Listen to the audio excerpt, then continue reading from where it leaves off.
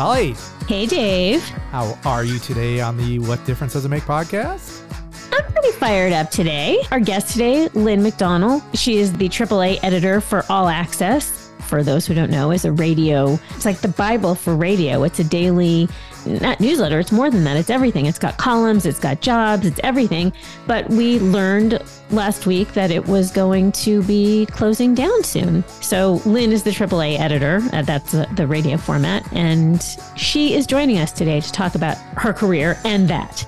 Very excited to talk to Lynn. How are you today, Dave? It is sad. And usually when you hear the demise of something, you reach out to them. Usually we don't have an excuse to talk to Lynn, but now we sadly do. So it's great to talk to Lynn and learn all about her career. In radio promotion, the people who are the radio promotion people at record labels, she is the one who is working with the radio stations to get the songs on the air. And Lynn is very good at that. First, we have to learn about how our relationship with our listeners is established, how they find us on, like, let's say, social media. We are so easy to find on social media. We are at WDDIM Podcast and on YouTube at What Difference Does It Make Podcast. And you'll find, some outtakes, our talk with Lynn and a lot of the other guests we've had on the podcast. So check us out. Yeah, you can also see all our past episodes at our website, WDDIMpodcast.com. You could also sign up for the newsletter. It's a monthly newsletter. So much fun. Get it the first of every month. And it's something to look forward to. Simple, easy, and effective. I don't know. That's what we want. It sounds like a bug spray or something. Well, I don't know. Did you just compare our newsletter to bug spray? Yeah, I think I did. Okay, so let's get right into it. We're going to talk with Lynn McDonnell. She is let's just call her a music industry pro. Maven. Okay, she encompasses all. Let's just get into it with Lynn. Let's get into it. This is Lynn McDonnell on the What Difference Does It Make podcast. Are you wearing KMET? I am. Yeah. Like a classic t-shirt. I was just reminding Holly, my first radio station was at The Wave, and I worked with Frank Cody, who actually just passed away. So I was kind of in an homage to him. Frank Cody was the last PD at KMET during the Valentine's Day Massacre is what they called it in 1986. Oh, I know. Jeez. I think, 1986. I was just starting at R&R in March of 86, so. Where? Oh, okay. I wasn't quite in the music industry yet. Well, R&R is the music industry. Oh, yeah, but I didn't start till March of 86. So if it was February of 86 when KMET died, I wasn't there yet. Oh, okay.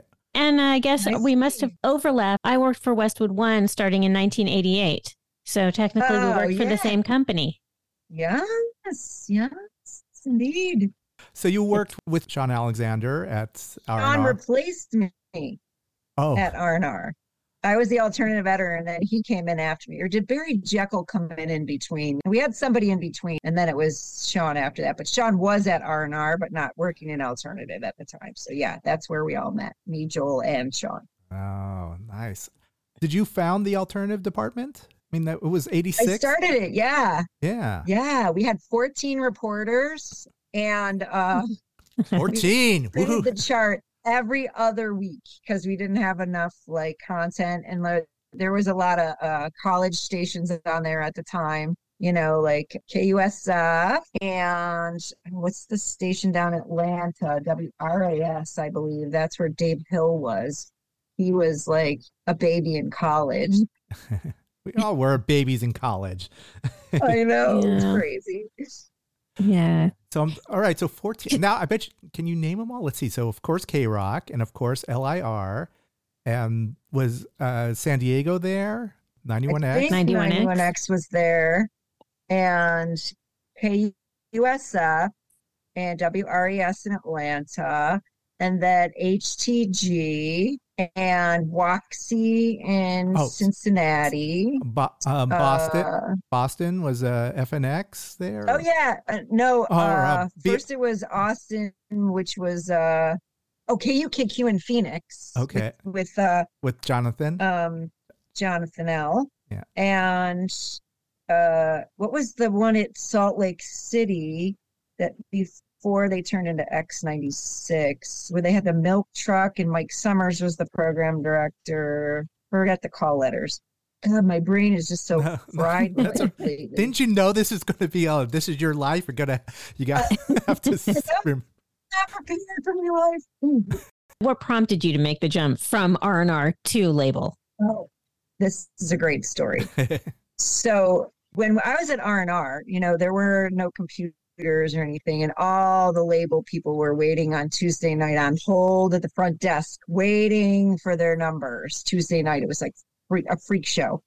And there was an independent rock promoter, indie guy named Michael Papali, who would schmooze. He was great. He schmoozed me to death. He like, oh, do you want to go to this show? I'll get you tickets. Oh, you want to meet this band? I'll get you backstage passes. Oh, this, oh, that. And he like got me like hooked. And then he one night convinced me to give him the inside line where it was right at my desk. So I would sneak him the numbers before all the people that were waiting at the front desk for their numbers. And then he would call them. So he had like the inside tip and they were like, how are you doing that? How are you doing that? Well, anyways, Michael and he saw that there's something in me and he recruited me to go to Interscope. Yeah. We had Gerardo. Yeah, Gerardo. Rico Suave himself. And, yeah. And then we had Primus was the first band I worked at radio, Sailing the Seas of Cheese. Oh, nice. Was that was with Jerry Was a Race Car Driver, right? Was that Jerry Was a Race Car Driver? Yeah, that was the first single we took to radio. Jerry was a race car driver. He drove so goddamn fast. Never did win no checkered flags, but it never did come in last. Jerry was a race car driver. He'd say, "Else I'm number one." With a bull season sticker on his 442, he'd light him up just for fun.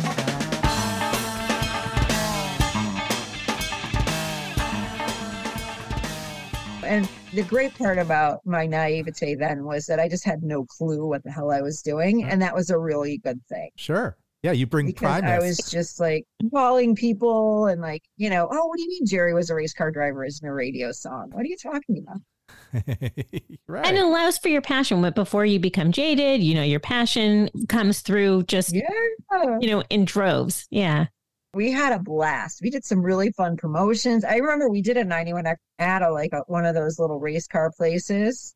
It was super fun. And Les Claypool is just a gem of a human being. At first when I met him, I thought he was so weird. And I was like, oh my God, I'm so scared of this guy. Like, he's so weird. And then he invited me to go on the bus down to San Diego when we did that promotion at the drag racing place. And then it was great after that. Then I got a nickname. Everybody who's close to Les has a nickname, and he calls you by that. So mine was Gungadin Lynn, but then it turned into Gungola, the Ayatollah of rock and rolla. Beautiful. This sounds like names we make up for our pets, right? How you just... Oh, he had them all. He had Trouse was the tour manager, and then he called Flapjacks was his friend that was like the assistant tour manager that had big ears, so he called him Flapjacks, like his ears were like pancakes. And he called the sound guy Mumbles, Derek, because he used to mumble all the time. He called them Mumbles. Everybody had a name that wasn't their real name, The sound guy was Mumbles. Funny. That's funny. Yeah. Mumbles, yeah. Derek Featherstone. My God, it's so fun. Did you ever go to he's a wine connoisseur. Did you ever go to Rancho Relaxo? Isn't that the name of the place? I went to Rancho Relaxo, and I went to Les's wedding. Les had a wedding on a boat when he got married. Cheney. His wedding was on a boat, and it was funny because Kirk Hammett was then. He was one of his besties back in the day. Well, he still is, I believe. Mm-hmm. But it was great, a great time. Yeah, I've been to Rancho Relaxo. It's super cool up there in Sebastopol, California. Yeah, nice. Fun. How fun. Such a good time. Did you hang out with Jimmy Iovine, or was it? What Jimmy, were your impressions? Ted Field. There were only 14 of us. Right, very small. Time. Yeah. There was just your basic, skeleton staff starting the label. I remember like when we went to Gerardo's house to stuff bags for the promo party that we had. So we were all like stuffing bags with the CD samplers, and his dad made us like this delicious Mexican meal.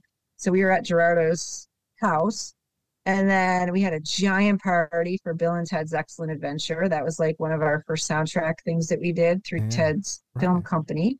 We had Marky Mark and the Funky Bunch. Think about Mark Wahlberg now and Mark Wahlberg when he was like the Calvin Klein underwear model and he had his group, the Funky Bunch. Then there was Death Row Records that was like across the hall from us. Talk about crazy town.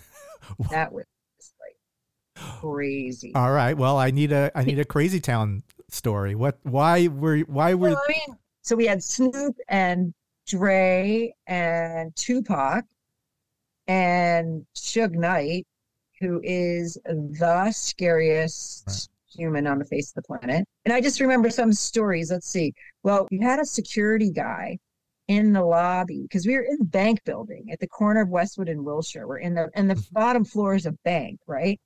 So we had a security guy that just sat in the lobby and read the newspaper, but he was fully packed, you know. And one Tuesday, I know vividly it was a Tuesday because it's radio day. We were getting ads, and I'm at my desk collecting ads, and I had my headset, attached to I could unplug it and go to the bathroom and then come back. Nothing was like remote or anything. So I got up to go to the bathroom, and LAPD was just coming up onto the 14th floor where we worked, and it was like closed off the whole floor because they came to look for the pink slip to Snoop's Jeep that was allegedly involved in a murder. Like the vehicle was in a murder. And so they came to get the pink slip because Jimmy bought Snoop the Jeep. So they thought Jimmy had the pink slip. So they closed off the entire floor. They surrounded the whole corner of the building right down the street from UCLA, So I go out to the bathrooms were out by the elevators in the lobby. And I went to the bathroom and they're like, you can't go back in. We're locking the floor. And I'm like, no, you don't understand. It's Tuesday. It's ad day. I have to get ads. I can't be out here waiting. This isn't what I'm going to be doing. And they were like, well, no, you got to wait. And then I just remember Jimmy telling them, why would they think he was so stupid to have the pink slip to Snoop's Jeep when he bought it for cash or something like that from my vague memory. But anyway, so that was one incident. And then there was another one where we had a street kid named Fabian Duvernay, Fade. He was the coolest guy ever. I loved him. He did all their street promotions. He did all the flyers and everything, went to all the clubs. And he was the coolest guy. And he used to call me Nails because I was working 9 Inch Nails at the time. So he called me Nails. And he was just awesome. But for whatever reason, I think, and he was like a skinny, wiry kid, super thin and tall. And he pissed off Suge. And I just remember walking by and Suge had him by the neck, up in the corner, pushed him against the wall and was screaming at him about something that he didn't do or did do or whatever. And that was really scary. But just a lot of stuff, wow. There are so many great artists that started there at Interscope, with when we had 9 Inch Nails and Manson and Prick and the Jim Rose Traveling Circus. They were all on tour one year. That's right. I remember going to that show at the Universal Amphitheater.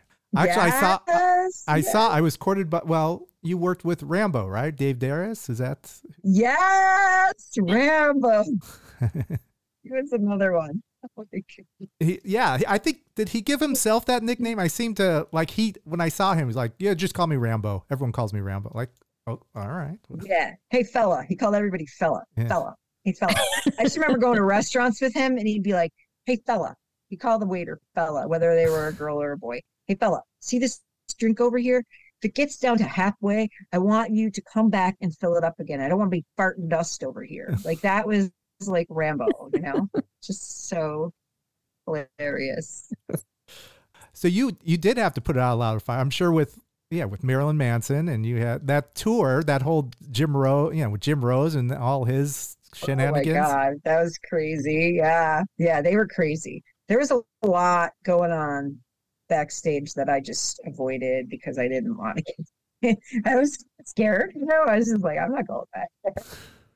I don't, great to work with. I mean, they did everything we asked them to do. I just remember being in like Arby's in Salt Lake City, Utah, when we first put out Manson, and they're all in their like, makeup, and he had the contacts on, and people were like looking at us like we were super weird. Well, looking at them, probably, I don't know that I was part of that, but maybe obviously, because I was with them.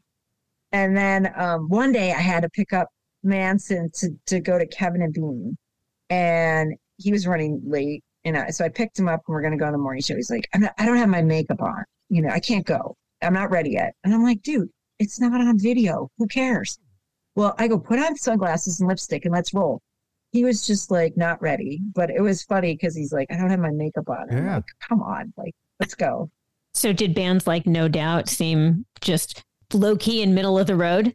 Oh, I love them. I love them. Yeah, I have like great stories with them too, because, they were my peeps, and they're from Orange County, and just like we started with them from the very beginning. I just remember there was one story when Gwen had her pink hair and she was dating Gavin, because he had Bush too, and they were on tour together. So she's like, come on the bus with me. She wanted me to go on the bus because, she's like, I'm with all these boys. I want to come on the bus with me. So we went to Denver, and she wanted to go shopping in the mall. But she had pink hair, and she was Gwen Stefani, and everybody was starting to know who she was and everything. So we go to the mall, and Tony was having a cow that we went without security. And he's like, I can handle it. We're fine, No, you got to take security. I go, talk about like being obvious. Mm-hmm. You have me and her, and then some big, like burly guy following us around a mall in Denver. We're just going to go. And she like wore a black zip up hoodie with her hood up. And I'm like, it's 90 degrees in Denver. Like, if that's not super obvious too, but so the pink hair was more obvious than the hood, than the zip up hoodie. So we're in like one of those nice stores, like Bird of Goodman, however you say that. Anyway, and we're at the Kiehl's counter. Well, first all these kids started to like figure out it was her, and they started following us around, and she was being super nice, like, oh, sure, I'll sign your shirt. Oh, yeah. And then I'm like, what? We gotta like get your stuff she was going on vacation after the tour ended, and she wanted to buy some things. And I'm like, we gotta get out of here. Once like people start finding out, it's gonna be mayhem. So then she started to get irritated with people. And then she was like, this one girl was talking to her at the counter at Kiehl's about how she loves that picture of her holding the orange on the cover of the album because she had this dream about oranges, and she was really weird, this chick. And then Gwen kept kicking me. I'm like, ma'am, what's wrong with you? Why do you keep kicking me, ma'am? Like, she wanted me then to get rid of this chick, but when before she's like, it's all good. That was funny too. You had the best, but you gave her up, 'cause dependency might interrupt. Idealistic will so hard to please, put your indecisive mind at ease. You broke the set, now there's only singles, there's no looking back, and this time I mean it. Are you happy now? Well, tell me how you're happy now. Are you happy?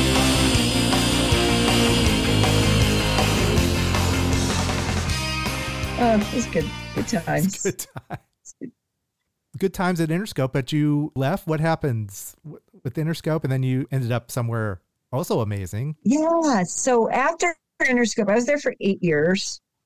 I ended up moving down to Laguna Beach to work with Jim Gierno.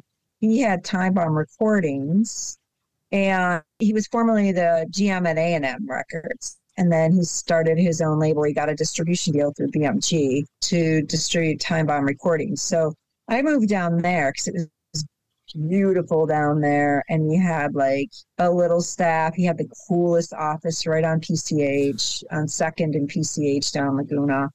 It was just really super cool. I was there for 18 months, and then he lost his distribution deal. So it kind of imploded. So we all had to find other jobs. But it was really cool being at that little label. And, that's when I got to go out with Ness, because we had Mike Ness's solo album.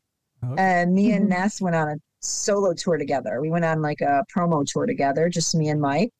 And that was so cool too, because you know, you have this vision of Ness on stage and like his whole persona, and then you hang out with him and you travel with him. And I just remember we were like Mutt and Jeff at the end of the tour because he was like, he kept having to go to the bathroom all the time. I go, what do you got, like bladder of a pee? You know, and we were like laughing at each other about that. And then he was criticizing my driving. He's like, oh my God, jerk neck, just while you're riding the brake. Why you keep riding the brake? You know, you know. Oh, so, and then he was telling me all kinds of stories about his love life and everything. And then he asked me about mine, like, what's going on? And I'm like, oh, no, nothing's happening, right? So then he kept trying to find me guys, right, on planes and stuff. On planes? And, Great. he was so funny, like, try to be a matchmaker. He's like, oh, there's one. Like, he's like, what's your, you know, who do you like? Like, what do you like? And, you know, can you think Mike Ness would be like your matchmaker? Well,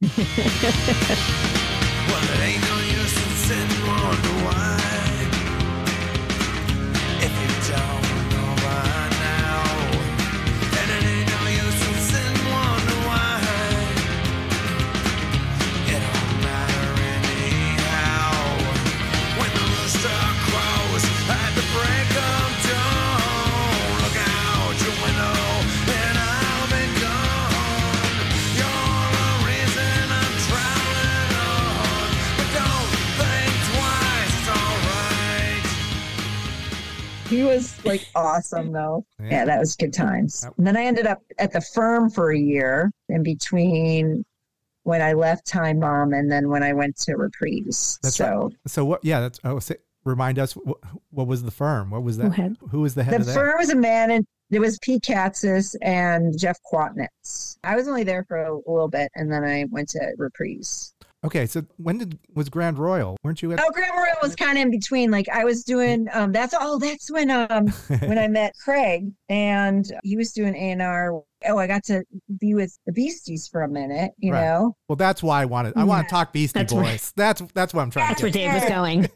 Yeah, Grand Royal. That was super fun. But I was only there for like I was doing in between, you know, gigs. You know, when I left Time Bomb, went to Grand Royal, I was like a consultant, you know. Oh, okay. With Silva and those guys. Was it Mike D's endeavor? It seems like Mike D.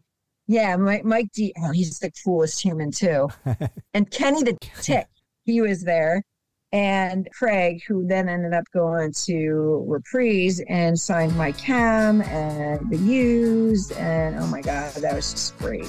Talking with Lynn McDonnell, having a wonderful time learning about rock stars, but the time has come to take a break. So let's just flip it over. We'll see you on the flip side. Hello, Pantheon podcast listeners. Christian Swain here to tell you more about my experience with Raycon earbuds. Our family now has 3 pairs of Raycon earbuds around the house, and my wife just grabbed a pair of the Headphone Pros to replace some headphones from a company that was double the price. And yes, she loves them. Now, if you haven't pulled the trigger on a pair of Raycons, or even if you have but you're in the market for another pair because they're just that good, well, now is the time to check them out, because they just launched their upgraded model of the best-selling everyday earbuds. With Raycon's upgraded everyday earbuds, now you also get active noise cancellation, ergonomic design, and multi-point connectivity that lets you pair with 2 devices at once. New quick charge function, 3 customizable sound styles, plus awareness mode. Available in a variety of vibrant new colors to complement any and all skin tones. I even have a pair of earbuds in a cool green color. I have tried just about every earbud known to humankind, and these Raycons are fantastic. Seriously, if you've been wanting to check out Raycons, there truly is no better time. You're going to ask yourself why you didn't check them out sooner, and Raycon offers a 30-day happiness guarantee. So what are you waiting for? Go to buyraycon.com/Pantheon today to get 20% off your Raycon order, plus free shipping. That's right, you'll get 20% off and free shipping at buyraycon.com/Pantheon. buyraycon.com/Pantheon.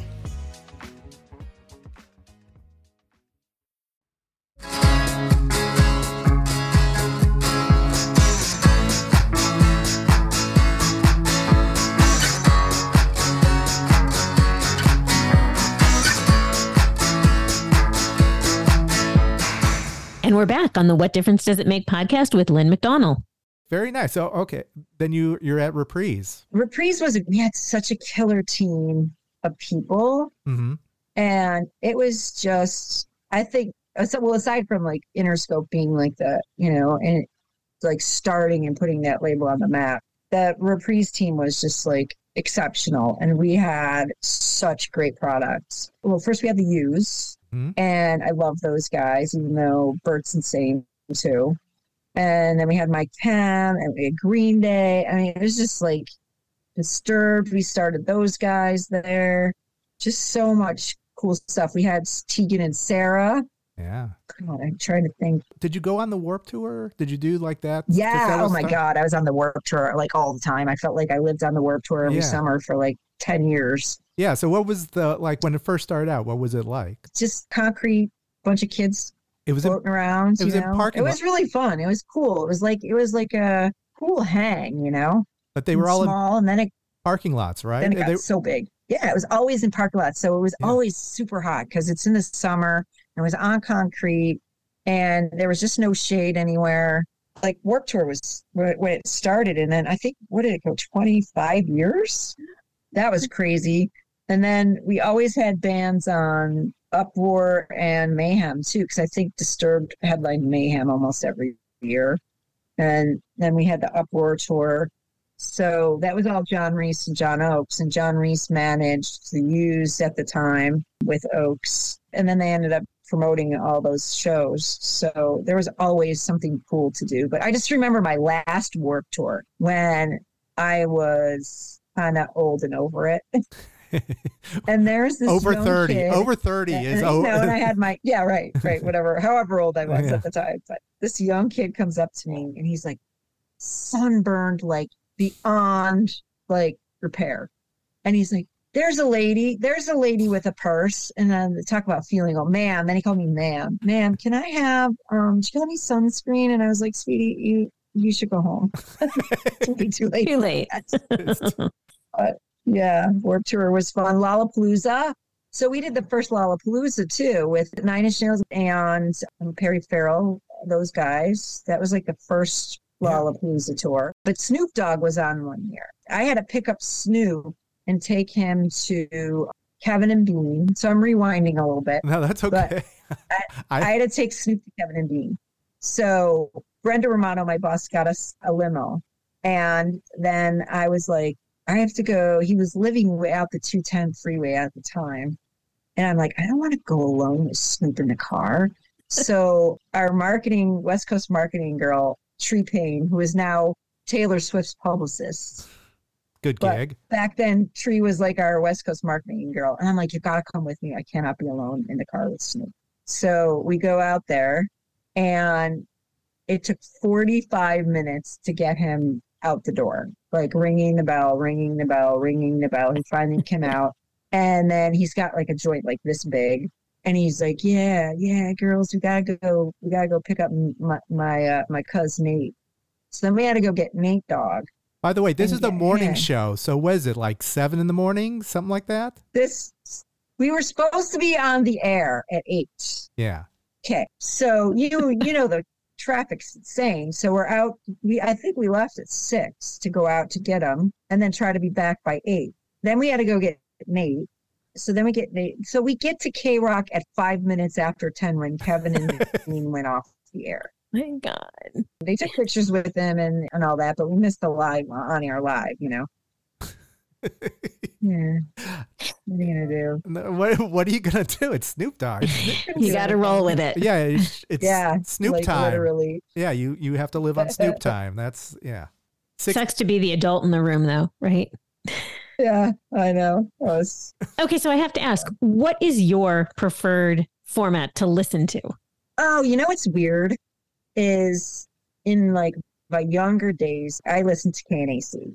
Like I was a total metal chick. Yeah. Like I loved like the 80s easy bands, and I loved metal, like Judas Priest and, all that kind of stuff. I loved that. Metallica was like my favorite. So I evolved beyond that. And then I always listened to like alternative when I was working alternative, just because that was the format that I was in. And I just wanted to know it and, hear it and see how people programmed it. And now that I'm in AAA, I really enjoy it. I enjoy AAA because it's so vast in terms of like just the genre itself. And they're so open to developing artists. And I love the audience because they're so involved in what the radio stations do. But honestly, I have 2 teenagers and we listen to pop music. I mean, the girls, when I'm in the car with the girls, we have to listen to pop music.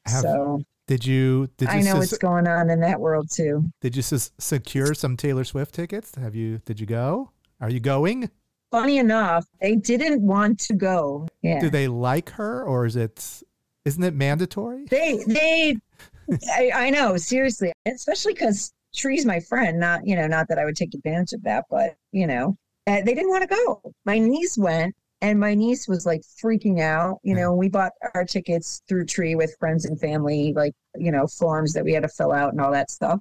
So they got really good seats, but my girls didn't have one. Well, one of them could care less, and the other one was kind of sort of into it. And I was just like, well, I don't want to kind of sort of, go. I either want to really go or don't go at all. So right. You gotta be all in. We'll see. There's still some shows.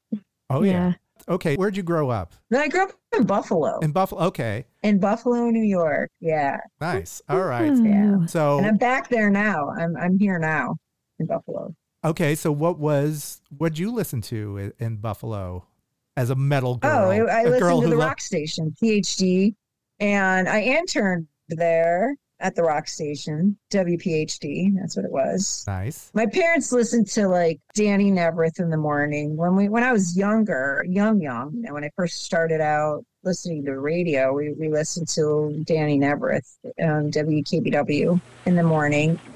Hi, Louise. I'm Dan Neverth. Come on in and meet the KB gang. George Hamburger. John Summers. Jay Fredericks. Hi, I'm Louise. Hey, Louise, you're looking good. It's so friendly. We're just beginning. WKBW Radio 15. A friendly place. I was into all that, like Donny Osmond and the Partridge Family and all that, because as a young girl, Mm-hmm. And then I moved into the Kiss Army, and then I kind of stayed in that metal rock kind of thing for a long time. Billy Joel, and I loved Elton John, like all those things. But my parents liked all that too, Right. Yeah. Yeah. So what was your first concert that you went to then? I think it was like something I won from tickets at the station. And it was something I wouldn't even listen to. Like, I can't even remember. That's the crazy part. Like, I don't know if it's being an older woman losing my memory.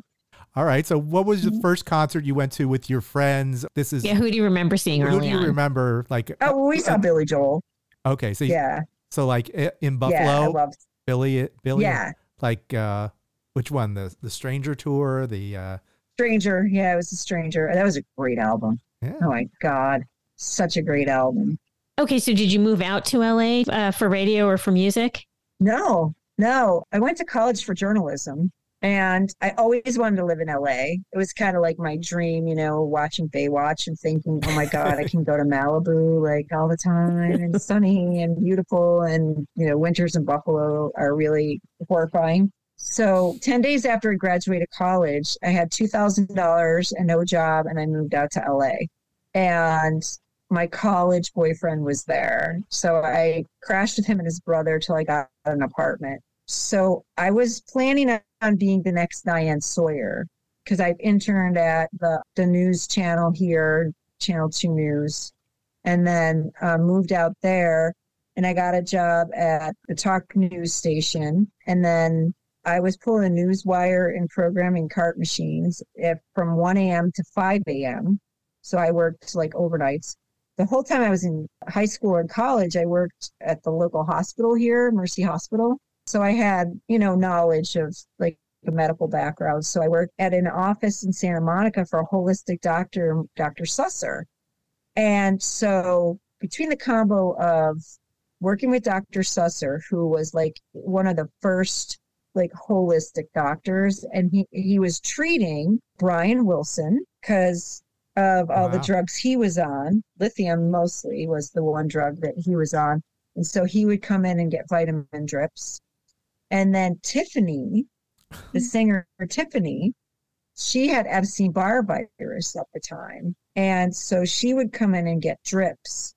And I just remember this one funny story, but rewinding back again to my Interscope days. So Dr. Susser was the sweetest man. So I worked during the day for him at 9 to 5. And he was the sweetest man. And he was always, always, always behind schedule. And I was at the front desk. And so Tiffany came in and her manager, George Tobin, and he's like, why, you know, do you know who she is? You need to get her in there now. You know, he was like screaming, yelling at me every time he came, and I just didn't like it. So cut to, I'm at Interscope, and Primus is playing there for the Warped Tour. George Tobin then bought a radio station in Vegas and owned The Edge in Vegas. And he wanted backstage passes and tickets for his son to meet Les Claypool. And he called me. And I said to him, he's like, this is George Tobin, and I own the radio station, and I want these tickets for my son and whatever. And it was like the day of the show, or like the day right before. And we'd already had the guest list in and all that other stuff. So, and I said, wait a minute, are you the same George Tobin that used to manage Tiffany? And he said, yes. How do you know that? And I said, because I used to work at the front desk at Dr. Susser's office when he used to yell at me all the time that Dr. Susser was behind schedule and Tiffany couldn't, you know, how did I not? He's like, that was you. And I said, yeah, that was me. So let's think about this for a minute and I'll get back to you.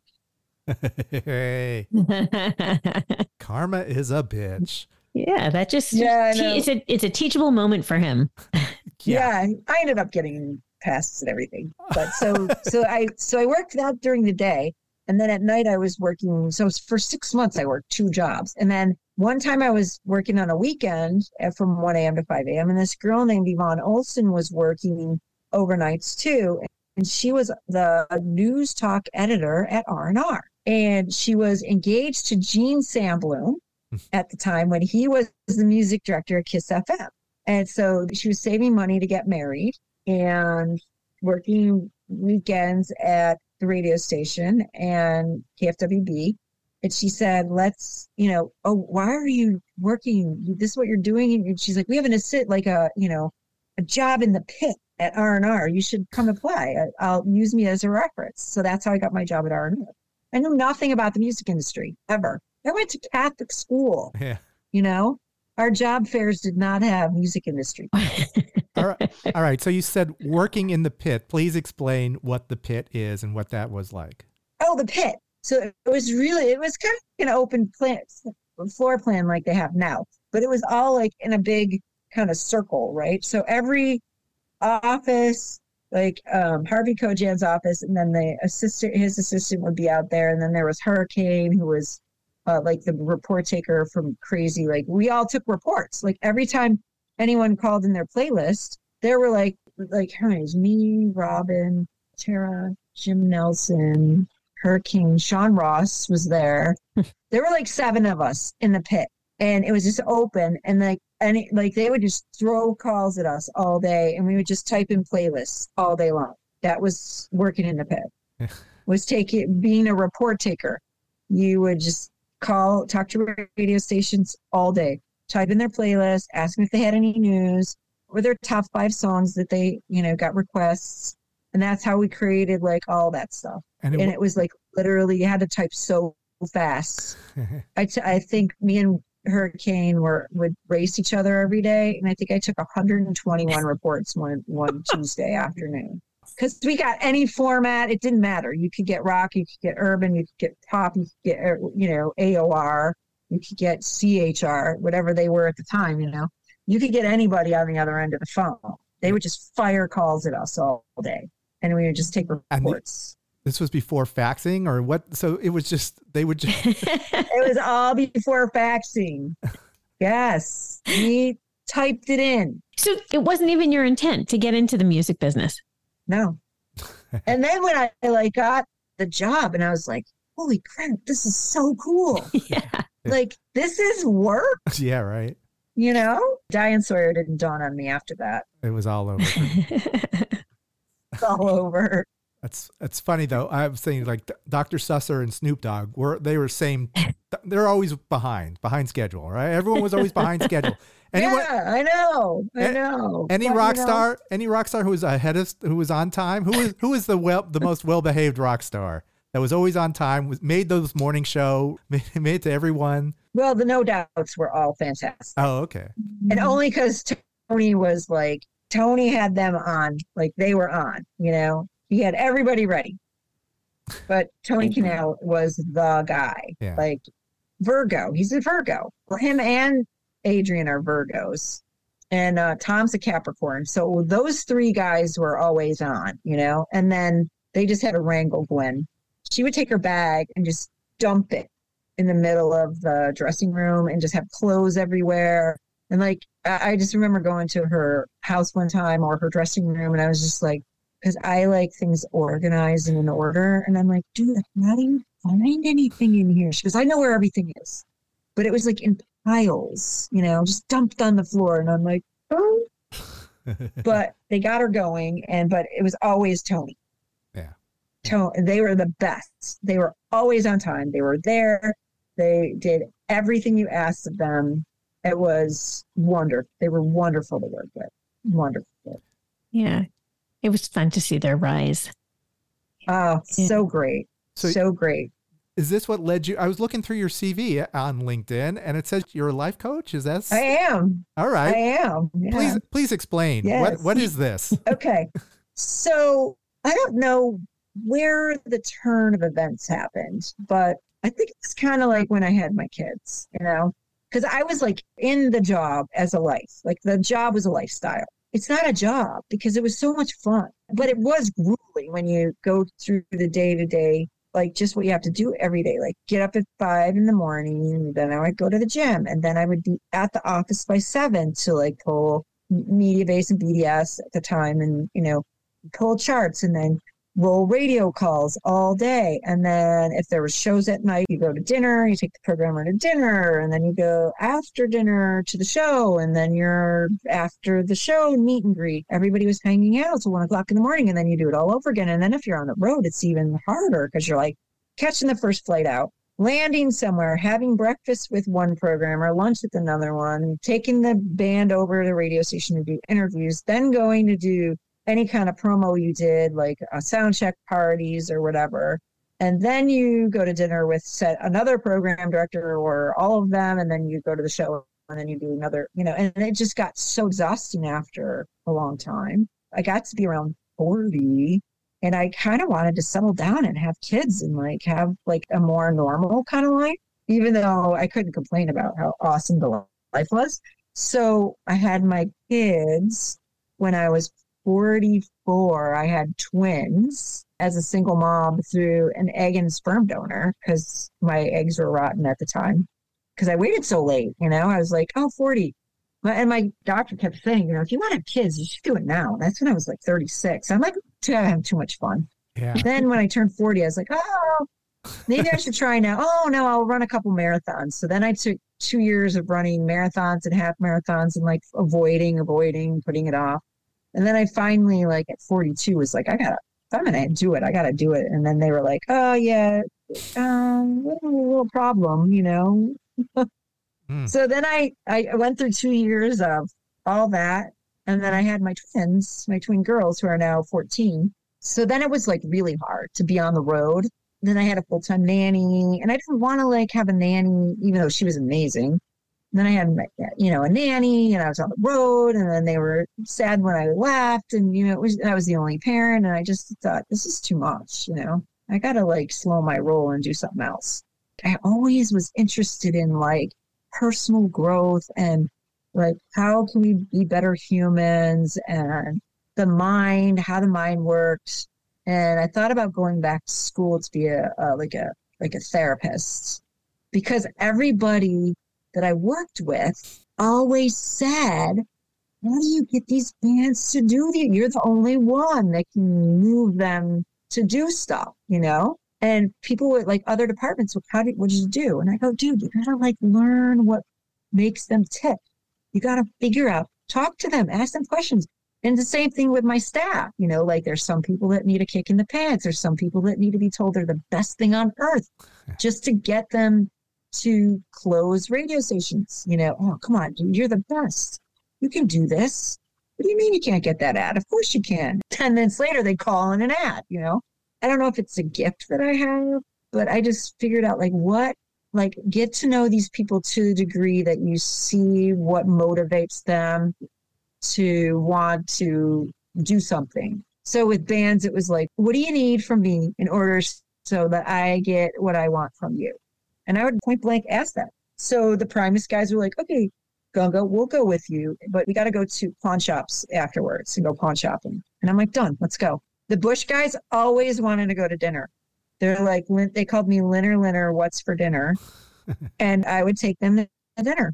They would be like, okay, we'll go do this, but like, we really need to eat some good food. And I'm like, cool, let's go. So it was all that. And then I thought, wow. Did the bands know they were paying for their own dinner? Yeah, I don't know that they figured that out. I don't think any of these bands knew that. They're only just discovering this now, I think. Yeah. And it comes to the forefront. Sad but true. But hey, they got good dinners out of it. You know? True.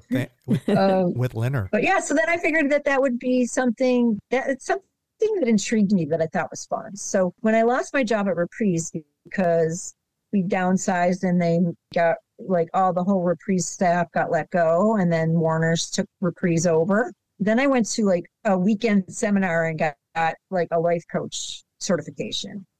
And then I didn't really do anything with it, because then I was going to work in like the fertility world and help people like have babies at, older ages, and single moms, or like LGBTQ families who non-traditional, like they call it a third party family building, where you use donors to build your family.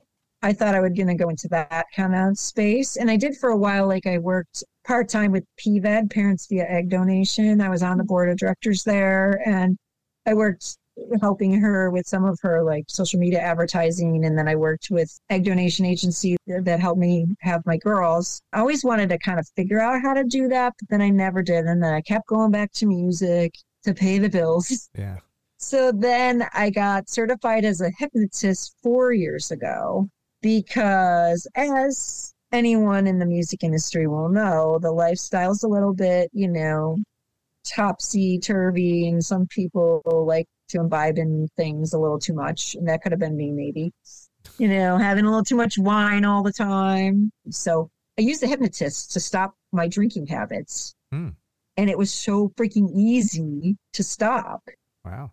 He's like, you should become a hypnotist. So I did. I went and got certified for that. And then last year, I did a whole year-long program for the Institute of Coaching Mastery. It's a Mastery Method Life Coach, and is a big certification program. So I went to school 3 nights a week on Zoom from 8 to 10 p.m. all year, while I was working this job at All Access full-time and have my twin girls in middle school. Yeah. So it was a lot. Yeah. So now I'm like, okay, now All Access is coming to an end, and the universe is kicking me in the pants. So this is what you're going to do next.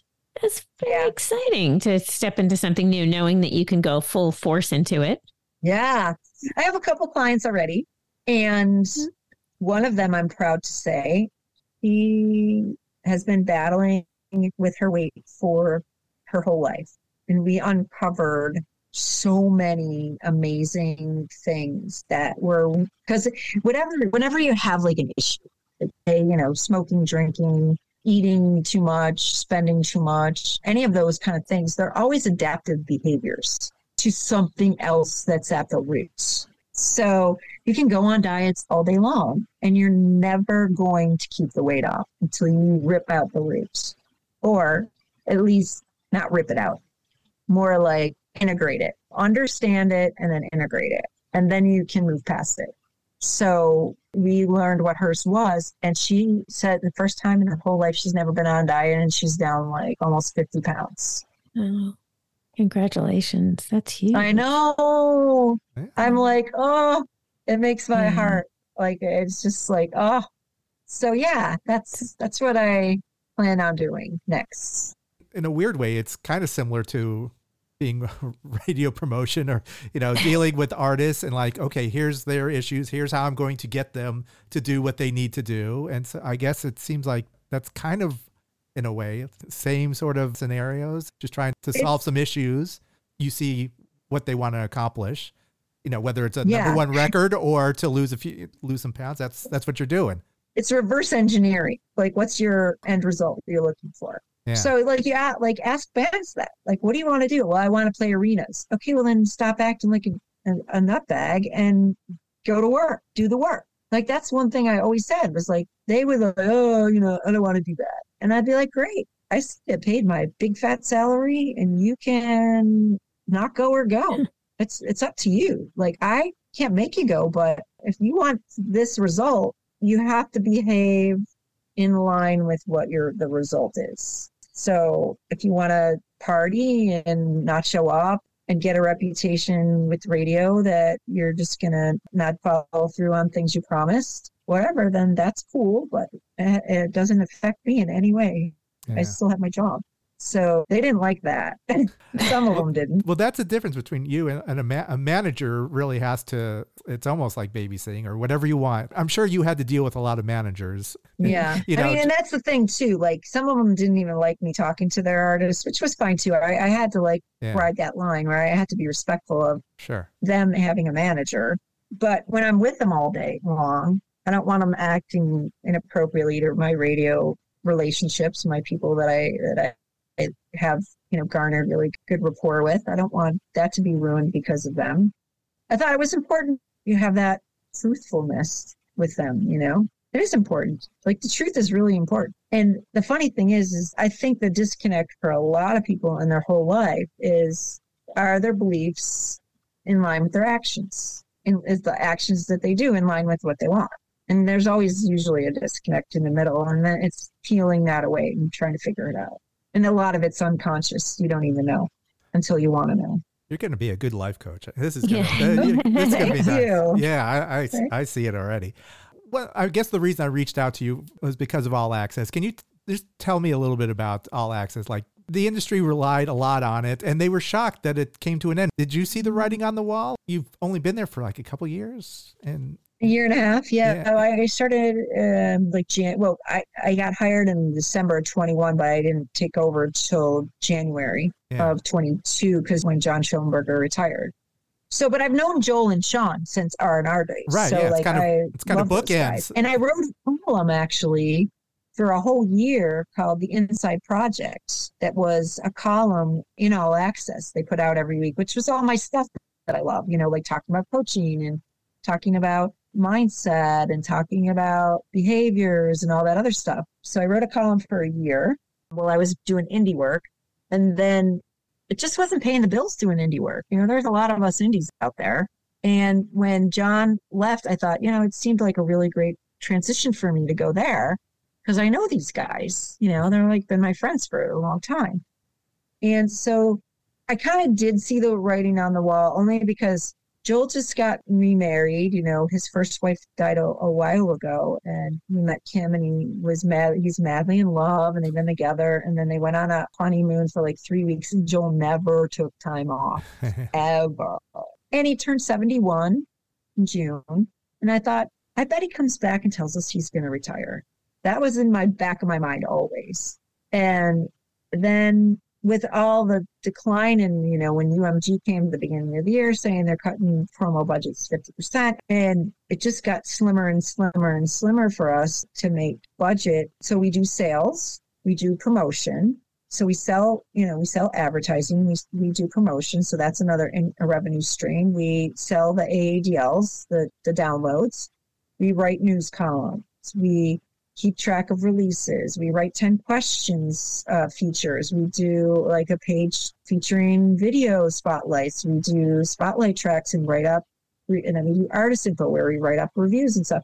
There's a lot to it on top of Net News, the jobs section. That's one thing people are really going to miss is the jobs. People were like freaking out because they're like, that's where we found our job was the job hub, and that was just upgraded too. there's so much value in what All Access offers. And I think the model wasn't sustainable. We had 25 employees, and most labels are down to like 3 locals. I had 25 locals when I was in the high of the years, the thick years, I call them.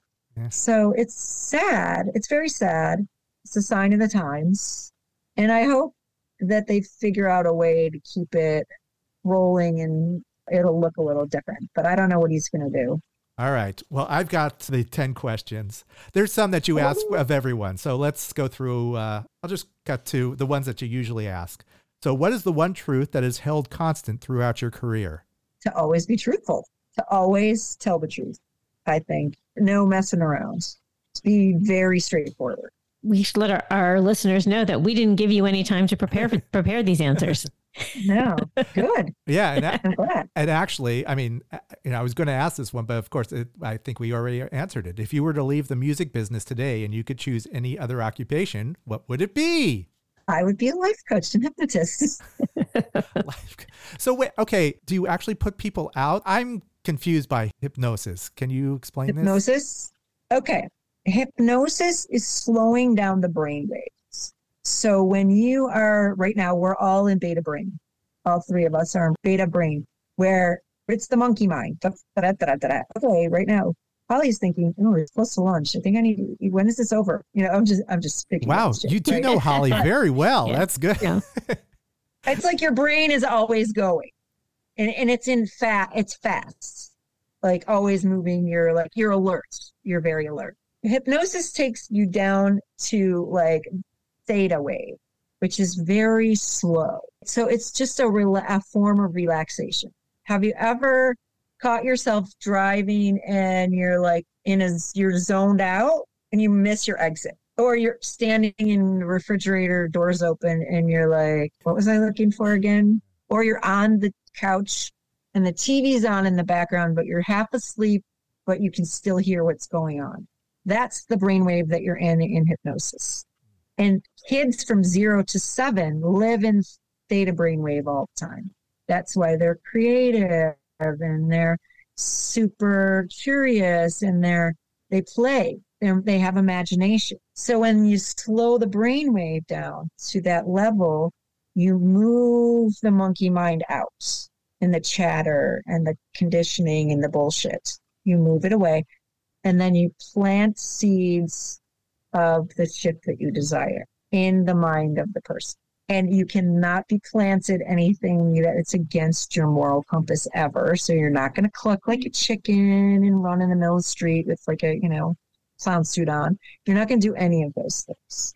But it's very helpful to be relaxed and slow down and allow yourself to have that shift. Because all we live in is a hamster wheel of yesterday, almost every day, where we relive the past, or our minds are in the past or the future, and we're never here in the present moment. And that's what you do when you're in hypnosis. You're in the present moment. The thing is, the person that's getting hypnotized has to want the change. You can come 20 times. I can hypnotize you 20 times.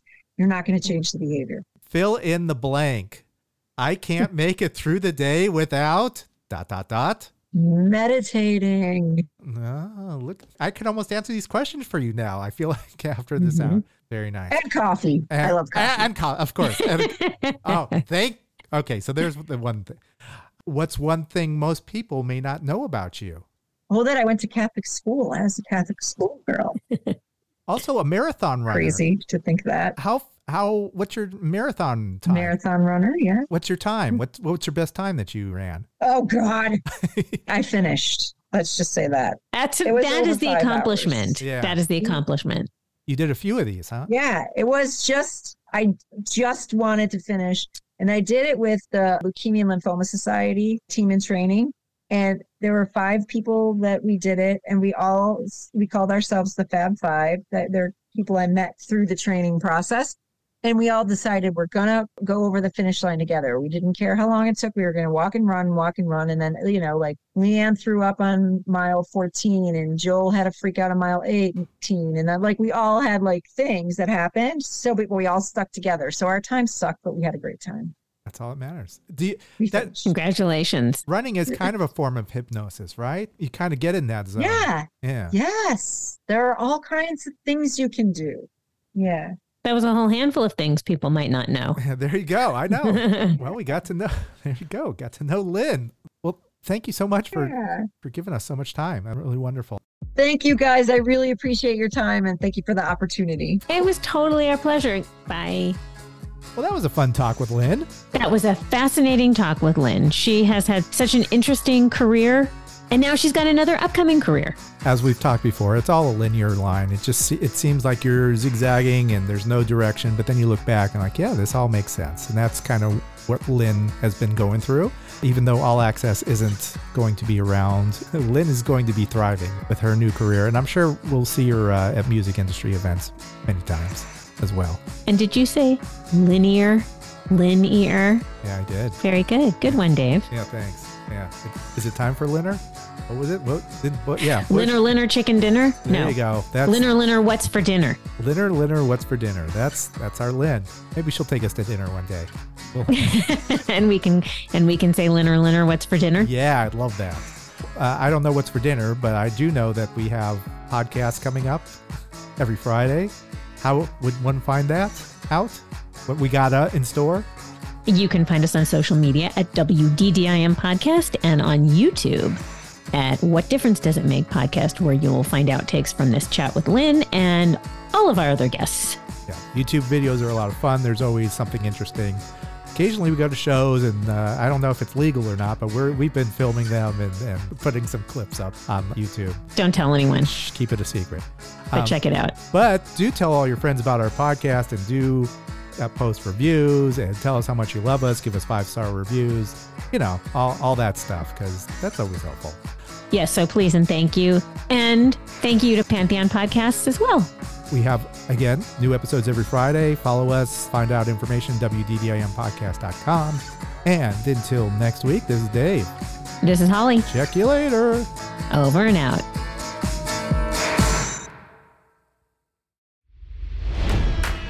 It's NFL draft season, and that means it's time to start thinking about fantasy football.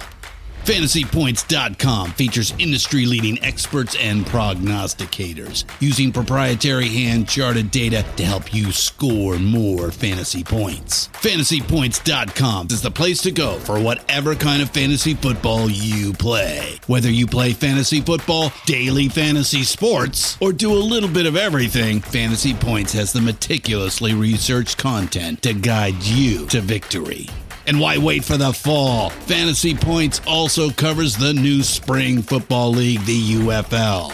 Join the guru, John Hansen, Scott Barrett, Joe Dolan, and other massive names in the fantasy football universe with an exclusive offer. Use code Pantheon for 15% off any Fantasy Points package, including the all-in package, with access to every article, tool, and data nugget that Fantasy Points has to offer. That's FantasyPoints.com and code Pantheon for 15% off at Fantasy Points. FantasyPoints.com, code Pantheon. Score more fantasy points.